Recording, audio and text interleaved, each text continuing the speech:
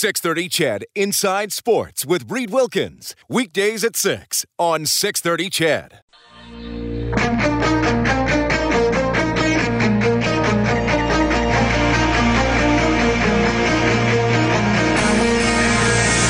Edmonton's home for breaking news on your favorite teams. This is Inside Sports with Reed Wilkins on the voice of your Edmonton Oilers and Eskimos. 630 CHED. The Edmonton Oil Kings about to face off at Rogers Place against Victoria. We'll keep you updated on that one off the Crystal Glass scoreboard. For all your glass needs, call 310 Glass today. NHL tonight, the Rangers lead Toronto 3-1 late in the second period. In the third, the Senators are up 2-0 on the Blue Jackets. Early in the second period, Washington 2, St. Louis 1. The Islanders on home ice with a 1-0 lead on the Stars with 13 minutes left. Early second period, Minnesota 2, Arizona 1. Predators and Flames just getting underway. Still to come tonight, the Avalanche and the Ducks and the Lightning and the Sharks. Tomorrow, 5:30 face-off show, 7 o'clock for the drop of the puck, Oilers against the Predators. My name is Reed Wilkins. Pleased to welcome to the show former NHL goaltender Kelly Hrudey. Kelly, how are you doing? Fantastic, Reed, and yourself? I am doing very well. Great to talk to you. Boy, it's ex-New York Islander week here on 630 CHED, because I got to catch up with Denis Potvin last night before the Oilers-Panthers game. Yeah, so did I on Tuesday night. He, as you know, was in Calgary. So, boy, we chatted, I bet, for 20 minutes or half an hour. He's always fascinating to listen to, and my experience with him goes back to, well, I first met him in 1980, of course, when I was drafted, went to my first training camp. But to make the team in 1983 that just won their fourth Stanley Cup, and to see a leader like Denny was really incredible. I mean, you think of Reed before I joined the team. I believe it was Denny's first year, might have been his second, and the story is quite famous in the sense that in an effort to send a message about being on time, Denny showed up to the rink to take the bus to Philadelphia to play a game about 30 seconds late, literally. It wasn't like 5 minutes or it wasn't 2 minutes. I was told it was like 30 seconds late. He's pulling into the parking lot, and Al Arbor saw his car, didn't care. He was 30 seconds late, so the bus took off. Dennis had to find his way to Philadelphia on his own. He gets there, and he's a healthy scratch, and that's the message that Al Arbor sent. So the reason I bring it up is because, so now it's my first year. We're on a road trip to Los Angeles. And we had a number of days off, including this one Sunday. We had won the night before, Saturday night in L.A. We had a bunch of fun afterwards. Sunday afternoon, Denny gets like a conference room in the team hotel, and we're going to meet at, say, 3 o'clock. And this meeting, Reed, is simply about where are we going to go have drinks later. It's nothing important. It's just that. So I ended up having a little afternoon nap, and I came about 5 minutes late to our drinking meeting, basically, and he ripped into me about being on time and being a bad teammate and all these sorts of things. So lesson learned. So you can imagine the entire career I had after that, never once would I ever think of showing up 30 seconds late. Never, ever. And that's a message, in fact, I go when I go public speaking to, especially to young kids, boys and girls that are playing team sports, that you cannot come late because it sends a message that your time is more important than somebody else's, and that's just not true. Wow, that's incredible. I mean, sitting out Potvin, I mean, he was one of the best players in the league when that happened. Like, he wasn't a guy trying to prove himself in the league, so, man, that's an incredible what, story. Reed? You know, I don't, like I said, I can't recall if that was his rookie year or second year, but I'm going to go on record, and I have said it many, many times, I think Denny Potvin is maybe the second best defenseman to ever play the game behind Bobby Orr. Now, there's some other really great ones, many other great ones, but Denny was the complete package like Bobby Orr. He was skilled, but he was both. They were both mean. They intimidated people, and you can't say that about a lot of guys. A lot of guys are great in their own ways, but not the complete package. Yeah, well, it was cool to talk to him for sure, and he had a great Al Arbor story about getting the guys to try meditation during training camp one year. He said he just would wind up sleeping through it, though. You know who that story really sticks with, too, is Brent Sutter. Whenever we share Arbor stories, Brent always brings that one up because it was so unusual, right? Right, yeah. Well, you can't argue with much of the stuff Arbor did. You can't argue with Connor McDavid's speed. Incredible game last night. He had 2 assists and a goal, got the game winner, rushing in on Reimer there to score. They reviewed it. It was over the line. I mean, just what do you think of that breakaway, and how, as an ex-goaltender, how Reimer played that? Because McDavid was actually in pretty tight to him when he got the shot away. Well, it's easy in hindsight to say that Reimer should have been like half a foot out, and that would have been the difference maker. But you're also guarding against speed, and it's about timing and trying to get that timing down just perfectly about when you think McDavid will get closer to the net in certain situations and so on. The other thing is, I was thinking more about, I wonder if McDavid, although he scored, I wonder if he's disappointed in himself, because typically on a play like that, you'd like to be bar down. And it was only about, say, 18 inches up, something like that.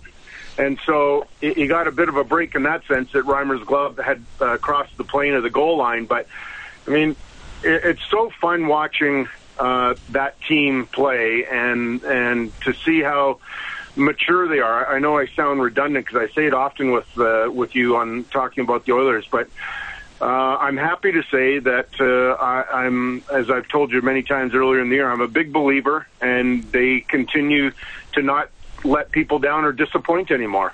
You know, Todd wasn't happy with their game last night. I don't think the players were either. I mean, Florida certainly controlled the middle section of the game for sure. And even at 25-15-7, Kelly, you know what it's like in Canada, and I still have some people, game's going to overtime, they're flirting with disaster. And I'm kind of like, well, fair enough, but I mean, Philadelphia's won 9 games in overtime or a shootout. That's more than it's just another way. It's another way to win the game. Now, I understand you don't want some of the habits from last night's game creeping in, but I don't discount overtime or shootout wins by any means. It's another way to get it done.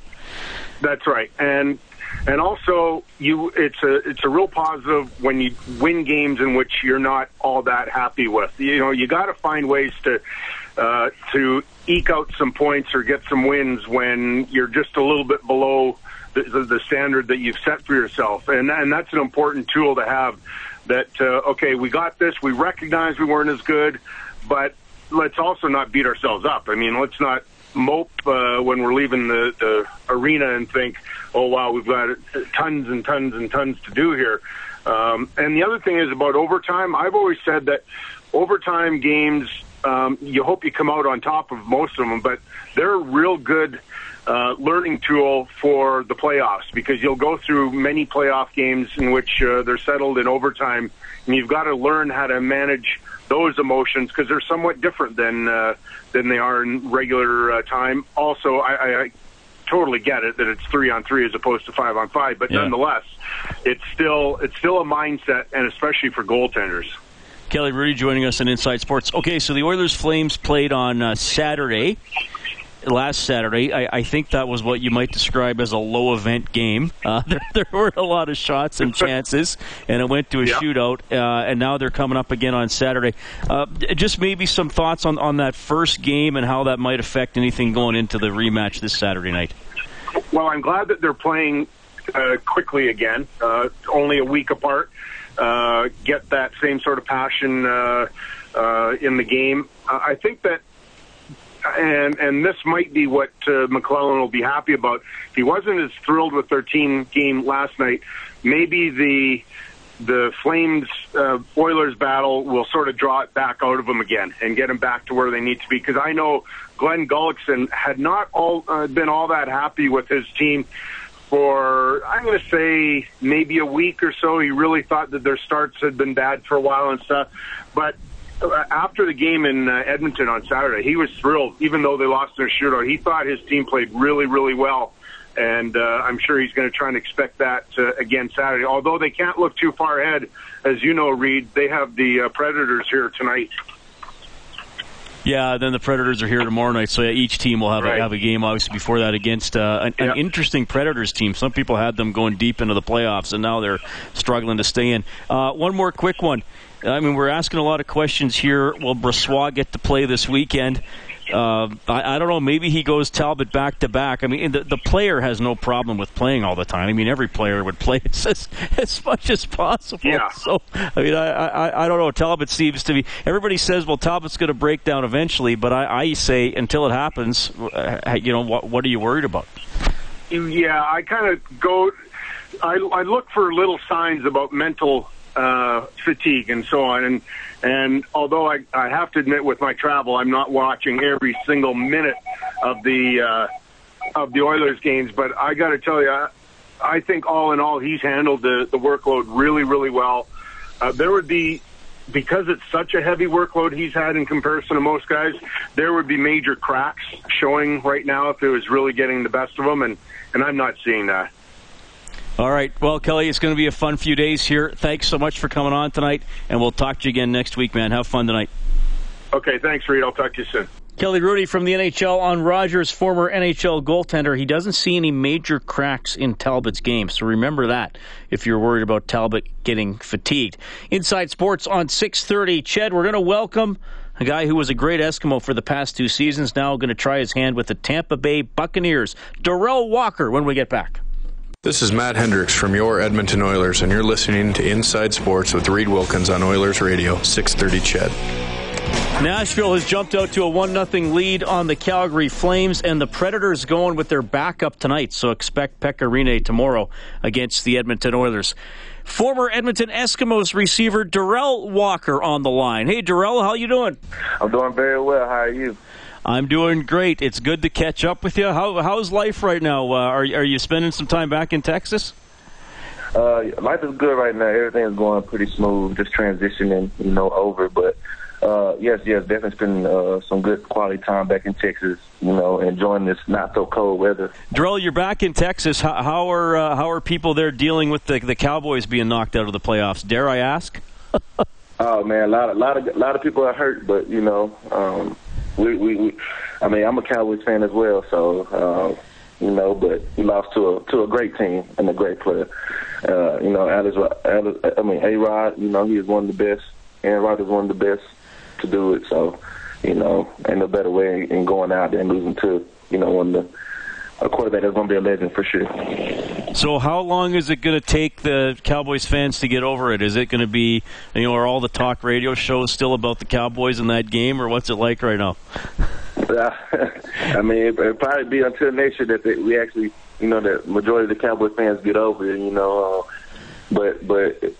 I'm pretty happy that, I'm pretty sure that, all the Cowboys fans are just happy about the season that we had so far.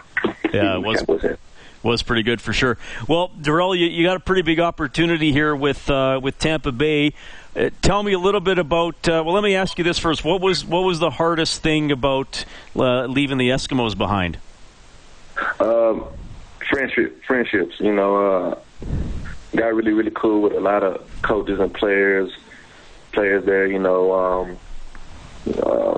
I really had a great time with them guys out there, and just made a lot of memories that I will forever cherish for sure, without a doubt. But just most of my teammates and the coaches and stuff that I really will miss the most. Just all the times we spent together, working for one goal, and that's the championship. But I really, really had a great time while I was there. Definitely going to miss the city as well. Edmonton is very, very nice during the summer. Was there anybody or a coach or maybe even fans you met that something really made you feel at home? Because, hey, you had to move. Edmonton's a long way from Texas, and I don't know if you ever thought you'd be playing for a couple of years in Edmonton in the CFL. Was there something or someone that really made you fit in once you came up here?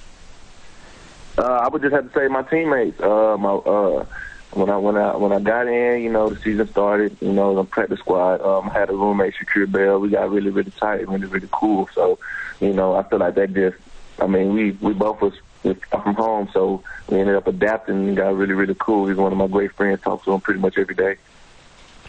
You know, it was. Oh, sorry, Darrell. So with that being said, you know, we both tried out and then ended up making the team. So we kind of connected from the first moment we really met. So, you know, we just kind of went with the flow and everything just, you know, paved its way for us.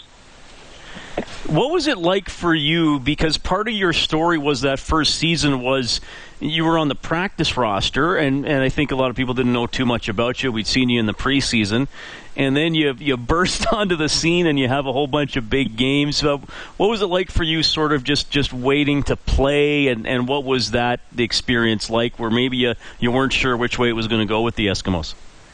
That experience, I learned a lot. I learned a lot about myself. You know, it was a tough experience, you know, because, of course, you want to play for sure, and then, you know, you're practicing just like everyone else, but just not getting to play in the game. So, you know, I just had to find a way to just stay positive throughout that whole situation, the whole time period, just to know that whenever I would have my opportunity eventually. So whenever I got the opportunity, just to make the most of it. Well, and you wound up having a great season. Obviously, you guys won the 2015 Grey Cup. You came close to getting back this year. So, I mean, maybe a stupid question because you won the Grey Cup, but what would your highlight as an Eskimo be, or a moment that you're going to take with you for the rest of your life? More than likely, I would have to say the Grey Cup for sure. You know, not many people can walk this earth and say they're a champion in a professional sport. So, you know, I really do admire that. And, I mean, just the time after we won the Grey Cup, just hanging out with my teammates and celebrating, you know, it was all just a great experience for me. And just happy that I really had the opportunity to go to the CFL and play, you know, just broaden everything that I grew up knowing, you know. I really, truly do love Canada. Since I've been up there, I had a great time throughout the whole process, really. Darrell Walker joining us on Inside Sports, former Eskimos receiver, now getting a shot here with Tampa Bay in the NFL. Hey, Darrell, take me back a little bit to when you were a younger guy. Like, growing up in Texas, was this like, you know, 5 years old, you were playing football, or what are your first memories of playing the game? I don't know. My first memory is really when I always liked football when I was younger, but, you know, I really didn't get to play organized football until junior high, so around 12 years old. So, but my biggest moment really just knowing that I wanted to play football was when I was younger watching college football on Saturdays, you know, just like wanting to beat them guys at one point in time, and then, you know, later on in life it actually happened. So still dreaming about a lot of things with football for sure. But I have to definitely go back to that Saturday morning. I woke up to watch the Texas Longhorns play on the Saturday. I can't remember the team that was playing, but that's when I really was like, oh yeah, I definitely want to do this for sure. Were you always a receiver? Definitely not. You know, I used to be a running back. I played running back from 7th grade to my junior year. I just always liked running backs growing up. You know, just you pretty much get it used to be a lot of leagues used to run it a lot more than passing. So, you know, I switched over to receiver my junior year in high school. You know, and it just went from there. You know, just the position, because I've always been a skinny guy, but I played running back, so that kind of don't add up. You know, right? Can't be a 2-pick playing running back, so, you know, I had to switch on over to receiver or something that's, you know, guys are a lot more thinner than the running back position, but also tall. So, you know, that ended up working out for me. Right on. Okay, tell me why is Tampa Bay a good fit for you? Why was that turned out to be the choice for you here in the NFL? Just opportunity standpoint, I feel like it's the best opportunity for me out of many other teams for sure. And I also get an opportunity to play with one of my college buddies, once again, one of my close friends, Mike Evans. So I'm really looking forward to that. And I felt very comfortable out there. Just as soon as I got there, I kind of knew, like, okay, I'm probably going to be going here for sure. So, it just was the best opportunity, I feel like, for me as to come in and play. So I went with it. Good stuff. So as you, how are you going to follow the Eskimos now? Are you going to go online, or listen to Ched? What are you going to do when the season starts? I definitely will be tuning to the games. No doubt about that. We'd definitely like to make it back up there for a game throughout the summer or sometime around there. But definitely plan to come back and hang out with the fellas a few times, maybe catch a game or so. But I definitely will be tuned in for sure. No doubt about that. Well, I know fans loved watching you play, and they wish you all the best with Tampa Bay. And absolutely, if you're in town for a game this summer, I think fans will be happy to catch up with you again. Darrell, thank you so much for your time, and all the best. Keep in touch, okay? Thank you for having me. I appreciate that. Hey, this is Jordan Eberle from your Edmonton Oilers. You're listening to Inside Sports with Reed Wilkins on Oilers Radio 630 CHED. Big goal last night for Jordan Eberle. He and the Oilers will take on the Nashville Predators tomorrow. Predators up 1-0 in Calgary. 6.5 minutes left in the first period. The Victoria Royals have just scored at Rogers Place. Now a 1-1 tie between the Royals and the Oil Kings about 12 minutes into that game. Other NHL action. The Wild are up 3-1 on the Coyotes late in the second period. Washington a 6-1 lead on St. Louis with 5 minutes left in the second period. Rangers 3, Leafs 2. That's early in the third. The Islanders are about to close out Dallas. They're up 3-0 in the final minute, so that'll be a win for former Oiler Doug Weight as he's become the interim head coach of the Islanders. Senators up 2-0 on the Blue Jackets with 4 minutes left. Still to come, the Avalanche and the Ducks, and the Lightning will play the Sharks. My name is Reed Wilkins. Thanks a lot for tuning in tonight. The 100-meter hurdles, the high jump, shot put, 200 meters, long jump, javelin, and 800 meters. Those are the events in the women's heptathlon. And for the last several years, a Canadian girl from Saskatchewan, Brianne Tyson-Eaton, has been one of the best heptathletes in the world, including winning an Olympic medal. Well, she recently announced her retirement. Brianne, welcome to Inside Sports. How are you doing? I'm doing well, thanks. How are you?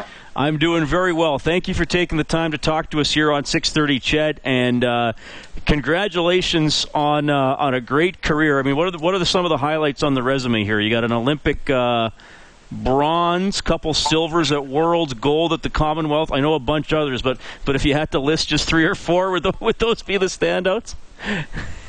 You know what, actually, is what I think is the highlight, or what I was most excited about, was actually the Canadian record in 2015 in Austria. I think I just surprised myself, and I think that just kind of showed me that you shouldn't set limits for yourself, because a lot more is possible. Like your body and your mind can do a lot more than you think, and so I think that's the most excited I've ever been, for sure. Oh, nice. Okay, good. I'm glad I asked that.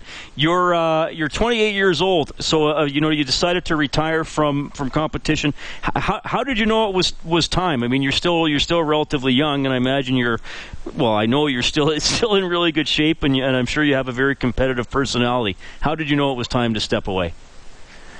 That's a good question, because I think that's something that a lot of people, not just athletes, ask themselves, and I definitely had no idea when I was going to retire or how I would feel about it. But ultimately, it was like a gut feeling. It was just like mentally, I felt worn out, and I wasn't excited about it anymore, and I was kind of going back and forth with those feelings and trying to understand them, and then eventually it was just like a gut feeling, like I need to move on. I'm done. I don't want to do this anymore. And I've always listened to my gut feelings, and normally they're there for a reason. They're trying to tell you something. So yeah, it was just like a train hit me one day, and I was like, I'm not doing this anymore. I think it's time to be done. You have a great I'm going to put it this way, and I think you'll understand what I'm getting at. You have a great Western Canadian story, right? Because we have so many smaller, rural-based communities in Alberta and Saskatchewan, and you might look at a place on the map and say, well, that's nobody world famous is going to come out of there, because it's not what happens, but it does happen quite a bit, and there are so many great stories. And you're from Humboldt. How did your path start? In the community of Humboldt, I'm really curious to know. I started out just like probably a lot of really small town athletes start out, just literally playing everything because there weren't enough people to fill teams of anything. So it was like, come on, do this, come on, do that. Like, we need to fill this team, or we need to fill this line. Like, can you play? And I just loved sports, like anything. It wasn't a question. As I got older, I obviously started to enjoy certain ones more than others, but basically grew up like Saturday morning basketball, skating, like running around, cross country, like whatever, I would do it. And then in high school, I just started to get more into track. I continued playing soccer and volleyball. And then it just kind of shifted to my goal being get a scholarship so I didn't have to pay for school. And not once when I was living in Humboldt did I think I want to go to the Olympics. So got a scholarship, moved, and I knew I wanted to go to the U.S. I just it seemed like the right environment for my personality, like just really ultra competitive, get myself in an environment that had a lot of people with similar interests as me. And that's basically what happened in Eugene when I moved down here. I was just in the perfect environment, and it just motivated me to want to do more with sport, try to make the Olympics. And then from there, just kind of world championships, made my first Olympic team. And then after that first Olympics, I was like, I need to win an Olympic medal. That's awesome. Brianne Tyson-Eaton joining us on Inside Sports. Recently announced her retirement. Great Canadian athlete. I guess I was going to say heptathlon, but you've done pentathlon as well, right? Yeah, the pentathlon is indoor, so it's 5 events. We throw the javelin or run the 200 indoor. Okay, perfect. So now, when did, and you sort of touched on it, but I usually ask people this because I get really interesting answers. When was because you kind of mentioned you just loved competing and you weren't really thinking one day you'd be in the Olympics, but when did something click for you where you thought, oh, wait a minute, oh my God, I might be good enough to do that. I might be good enough to be the best Canadian, one of the best in the world. When did you have that realization? So that fire kind of slowly started to build my first year at the U of O, and I think a lot of that was just because I was in it. Like, I don't know if any listeners or if you've ever been to Eugene, Oregon, but it's like Track Town, USA. Like, it is. People live and breathe track and field here. So being put in that environment and actually having people, thousands and thousands of people come watch track meets, I was like, man, this is kind of cool. Like, it was like a motivating environment. And then my teammates, everyone was working so hard. I was like, geez, I really like this. And then I remember the moment that I was like, yeah, I want to try to make an Olympic team, was actually watching the Olympic trials in 2008. So this was after my first year of university. They were in Eugene. So there were 25,000 people in our stadium that we trained in University of Oregon. And I'm watching the Olympic trials and all these U.S. athletes making teams. And I was like, I can do this. Like, I want to go to the Olympics for Canada. And the U.S. athletes were doing victory lap around the stadium. And it was just so cool. That's such a great story, and I can just hear the enthusiasm in your voice, and we all know how dedicated you have to be to compete at the level you competed at. But you also committed to this, through your late teens and your early 20s. Did you ever have the sense of, I guess I'm asking a question maybe about the sacrifices, missing out on things, friends may have been experiencing. Did you have anything like that, or were you just so into it never crossed your mind? I struggled more with the sacrifices when I was in high school. When I got to college, everybody had the same goal and interest as me. So nobody was staying out late or wanting to eat crappy food or any of that, because everyone just had the same goal, which made it a lot easier for me because I didn't feel like I was missing out on anything. All the people I hung out with were all staying in and watching a movie instead of going out, if that makes sense. But in high school was when I struggled with it a lot. I'd have practice on Saturday mornings early in Saskatoon, so that basically meant Friday nights I didn't do anything. And all my friends were going out and hanging out, and I struggled with that a lot. I think grade 12 was probably the most difficult, and by that point it was almost like I was I was having trouble. Like I felt like I was very different than all my friends. I still got along with them, but I just felt like I was going down a different path, and I was ready to just get there already. I was rushing through it. I couldn't wait to get to university, and maybe part of that was just me kind of being sick of feeling like I was missing out on stuff all the time, and I knew that when I just get to university, everyone will be on the same page as me, and that might help. But I just felt like my identity was a lot different than my friends, so I struggled with that in high school quite a bit. Well, that's a great answer. Thanks for sharing that.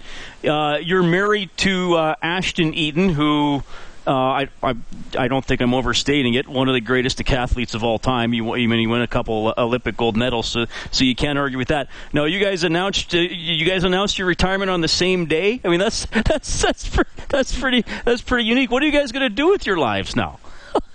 You know what? I don't know. We pretty much just wake up in the morning and do whatever we want. And Ashton said to me the other day, he's like, you know what, it's pretty easy to basically just sit around and do nothing all day if I want to. And I was like, yeah, I mean, we don't have jobs.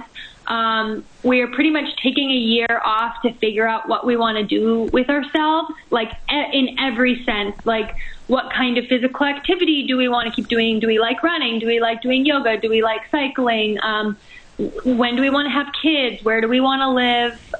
What do we want to do for jobs? You know, what are our interests away from track and field? Because it was always just track and field. So we talk a lot. We read a lot of books. We journal a lot and just like think about ourselves. And we're basically recreating ourselves because we were just athletes, just track and field. So a lot of time just spent thinking, which makes it a little bit difficult too, because you no longer have that routine or that thing that you're working towards, so you just feel a little bit lost. But I think every retired athlete goes through this. The first big thing that's happening in our life is we're getting a puppy in less than 2 weeks. Oh, nice. So, yeah. Well, make sure you have a lot of paper towels on hand. Yeah, I know. I've heard that.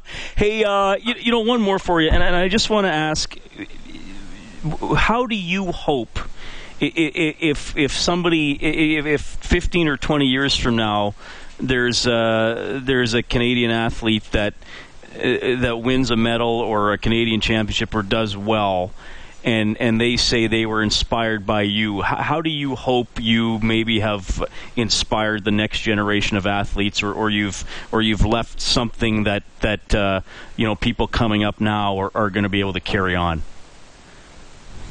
You know what, I think it's hard to think about from an inside view of what you think of yourself, because it's very different than what people see from the outside. But I feel like I was not the most naturally talented of athletes, and maybe I say that because I'm training with Ashton every day and everything comes easy to him, but I had to work my butt off to get to where I was. Like I don't think Olympic bronze medal would have happened if every single part of my life wasn't structured and I wasn't doing everything every day to get there. I know it wouldn't have happened. So I almost feel like that's part of the Saskatchewan, hardworking grit. It's nothing is ever just given to you. So I would hope, and through that, I tried to remember where I came from, and that, I had to work hard for things. And I think what I would hope is that if I inspired somebody, a younger athlete, it would be that they saw that it's hard work and things aren't handed to you, and stuff sucks sometimes and stuff goes really good sometimes, but to just stay grounded in the same person you are, where you grew up, and never forget that. Brianne, that's an incredible answer, and those are excellent words, I think, for everybody listening. Tell you what, I really appreciate your time. If you and Ashton are taking a year off, if you find yourself in Edmonton and you want to know what it's like to do some radio, give me a call. We'll sit in. You guys can come into studio. That'd be fun, eh? Just to try that for a possible next career. Yeah. I might need some coaching, though, because I feel like there'd be a lot of blank pauses that I wouldn't know what to say. I'm not sure about that. This was a great interview. Thank you so much for your time, and all the best. No problem. Thanks. Well, that was great. Brianne Tyson-Eaton, former Canadian heptathlete, Olympic medalist, world champion medalist, Canadian record holder from Humboldt, Saskatchewan, into some very big things, and that was some interesting perspective on her journey. And just 28 years old, now a new chapter of her life, along with her husband. All the best to them. We're going to update the scoreboard when we get back. Final few minutes inside sports of 6:30 CHED. Hi, this is Ryan Nugent-Hopkins from your Edmonton Oilers. You're listening to Inside Sports with Reed Wilkins on Oilers Radio, 630 CHED. I remember interviewing Erie Otters coach Chris Knobloch a couple of years ago when we knew the Oilers were going to draft McDavid, and Knobloch said that McDavid is so unselfish and he wants his teammates to succeed as much as he wants to succeed himself. And did you notice how enthusiastic McDavid celebrated Zach Kassian's goal last night? A deflected puck that comes all the way out towards center ice, booted free by McDavid. Streaks in, dishes, one-timer, score! Kassian on the back end, set up by Connor McDavid, who records his 100th NHL point. For Kassian, it's his first goal since the Heritage Classic. We're definitely aware. Everyone kind of knows what's going on with each other, and I was really happy for him. This guy brings it every night for us, and he's such a vital piece to our team, and we see a guy go through a drought like that, especially when he's scored goals and had them called back and off his skate and that kind of thing. So we were definitely pulling for him, and I was just happy for him. He gets points and scores goals almost every game, so it's one of those things. He made it very easy on me. I just put my stick on the ice, and he hit me, and I had a wide open net. But it was a great play by him, and we were both pretty excited. Kassian breaking the long drought last night. Eberle as well. Oilers beat the Panthers 4-3 in overtime. They have won 4 straight. They will host Nashville tomorrow night. We have that for you on 6:30 CHED. Face-off show at 5:30. The game will start at 7. And then Saturday, Edmonton at Calgary, 6:30. Face-off show on Saturday, and the game starts at 8. Flames and Predators playing tonight. Flames couldn't cash in on a 2-man advantage. 1-0 Nashville after 1. After 2, Arizona and Minnesota tied 3-3. Also after 2, Washington cruising tonight, pounding the Blues 6-1. Rangers lead the Leafs 3-2 with 8 minutes left. The Senators shut out Columbus 2-0, and Doug Weight, making his debut behind the Islanders bench, gets a 3-0 win over the Dallas Stars. Still to come, the Avalanche and the Ducks, and the Lightning will play the Sharks at Rogers Place tonight. 2-2 between the Oil Kings and Victoria after the first period.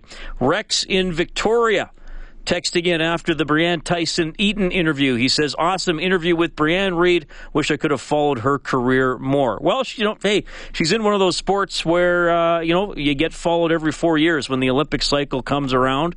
That's life for those athletes. But I think a reminder there, Rex and everybody else, that, and to me too, that, there are a lot of excellent athletes representing Canada very well on a daily basis and working very hard in sports that don't get a lot of attention. But I found her interview very interesting. Thanks to our producer, Dave Campbell, for connecting us tonight. Also want to thank Warren Mulvey, doing a great job as the studio producer. Warren, thanks for working, buddy.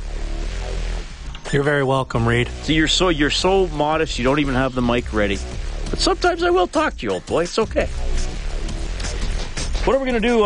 So we got the Oilers game tomorrow. The next edition of Inside Sports will be on Monday. Enjoy the Oilers games. Enjoy the NFL Conference Championship games. I will take Patriots over Steelers 28-23. And I will take Green Bay over Atlanta 31-24. The guaranteed to be correct picks. Charles Adler tonight is up next. Get more on the Inside Sports page on 630ched.com. Thanks a lot for tuning in.